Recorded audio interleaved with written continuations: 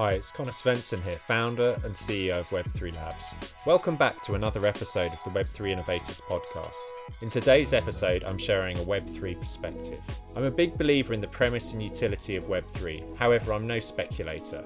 If you want to cut through the hype and develop your own insights on Web3 and where we're heading, keep listening. Finally, if you like what you hear, please subscribe and leave a review.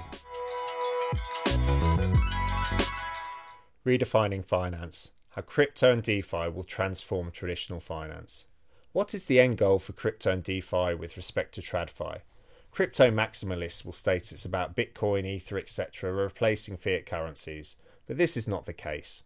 Cryptocurrencies will continue to thrive, but they won't be the assets that come to dominate TradFi. What will is the rails that have been created by public blockchain networks. It is these rails which will completely change the way in which financial assets are distributed. At the heart of this is the token abstraction, which currently powers utility tokens, stablecoins and NFTs, but it is the stablecoins that will come to dominate TradFi. Stablecoins aren't just those that are tied to fiat currencies such as USDC, but also those tokens that track any financial instrument or commodity.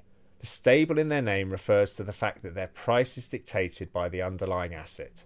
Stablecoins in assets other than currencies are only just starting to appear on-chain. Backed Finance have made available ERC20 tokens that track treasury bonds, high-yield bonds and the S&P 500. The underlying assets they use are ETFs, and Backed is responsible for ensuring the token is redeemable for the underlying asset. We also saw PayPal enter the fray with their dollar-backed stablecoin PiUSD. This stablecoin model taken by Circle, PayPal for USD, backed with their tokenized securities, where we have fully collateralized on-chain TradFi assets, is the future of asset distribution. This approach will change how a significant number of people hold their assets. By existing as tokenized assets on public blockchain networks, holders get new freedom that does not exist in TradFi currently. That freedom is the choice of where you store that asset and the ability to trade it whenever you want. You can also choose to hold the asset with a custodian, exchange or broker, or custody it yourself via a cryptocurrency wallet. This freedom also comes with the ability to trade it via a centralized or decentralized exchange or loan it.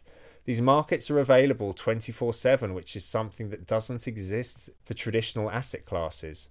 If you want to purchase traditional securities or currencies via a broker or exchange, you are constrained by the hours in which you can trade them.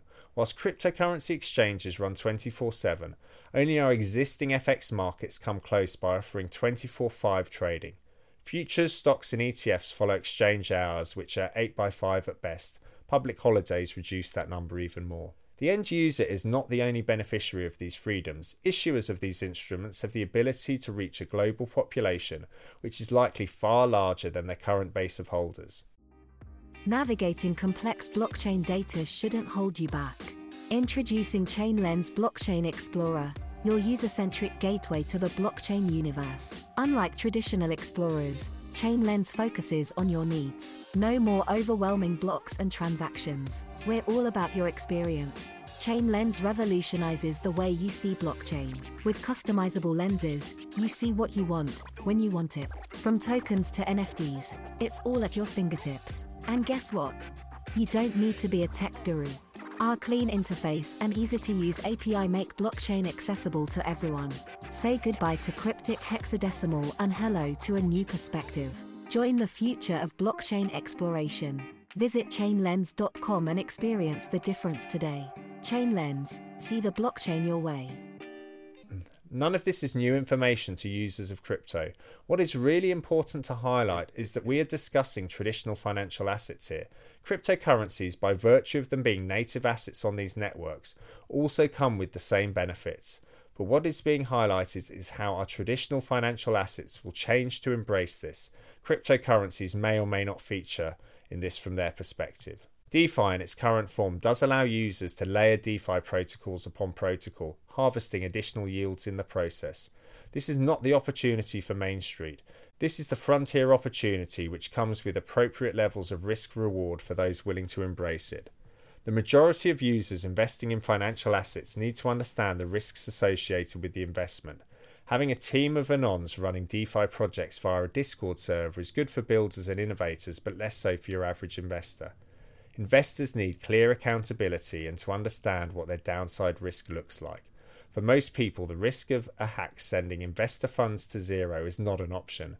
The way this needs to be achieved is via trusted organisations offering fully collateralised tokenised securities. These trusted organisations should include asset managers, ETF providers and exchanges. What's crucial is that there's an intermediary there to provide a backstop against catastrophic events. Their job is to ensure that the tokenised asset will be redeemable against the underlying, keeping investor funds safe. Otherwise, the risk profile of tokenised assets is simply too high. Existing legislations need to be adhered to also.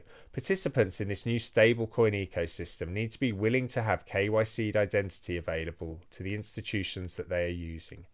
Issuers of stablecoins, exchanges and custodians will continue to have to take on board AML and CFT requirements amongst others. Many advocates of crypto and Web3 will not support this view, but it's short-sighted not to align with regulators and governments in the jurisdictions within which you wish to do business. It may be possible to avoid such oversight, but if you want to reach the average investor with this technology, you need to adhere to the protections that have been put in place. Public blockchains provide far greater reach than our existing financial systems. Our financial systems are not broken, but they can improve. They must evolve to support these new rails that are now available. Rails that provide a standardized representation of a financial asset in a tokenized form. Rails that are available to anyone globally with an internet connection. Rails that provide a choice to the owner of whether the asset is held with an intermediary or in their own cryptocurrency wallet. The foundations of these rails have already been deployed and proven. Our existing institutions have a choice to embrace them or miss the greatest innovation provided to them since the internet. Thanks for listening. That's it for this episode. I have one favour to ask. If you enjoyed this episode, please hit that subscribe button and leave a review. I provide these perspectives as I believe Web3 is the greatest innovation to emerge since the internet. If you want to get smarter about Web3, you can head to web3perspectives.com for more insights.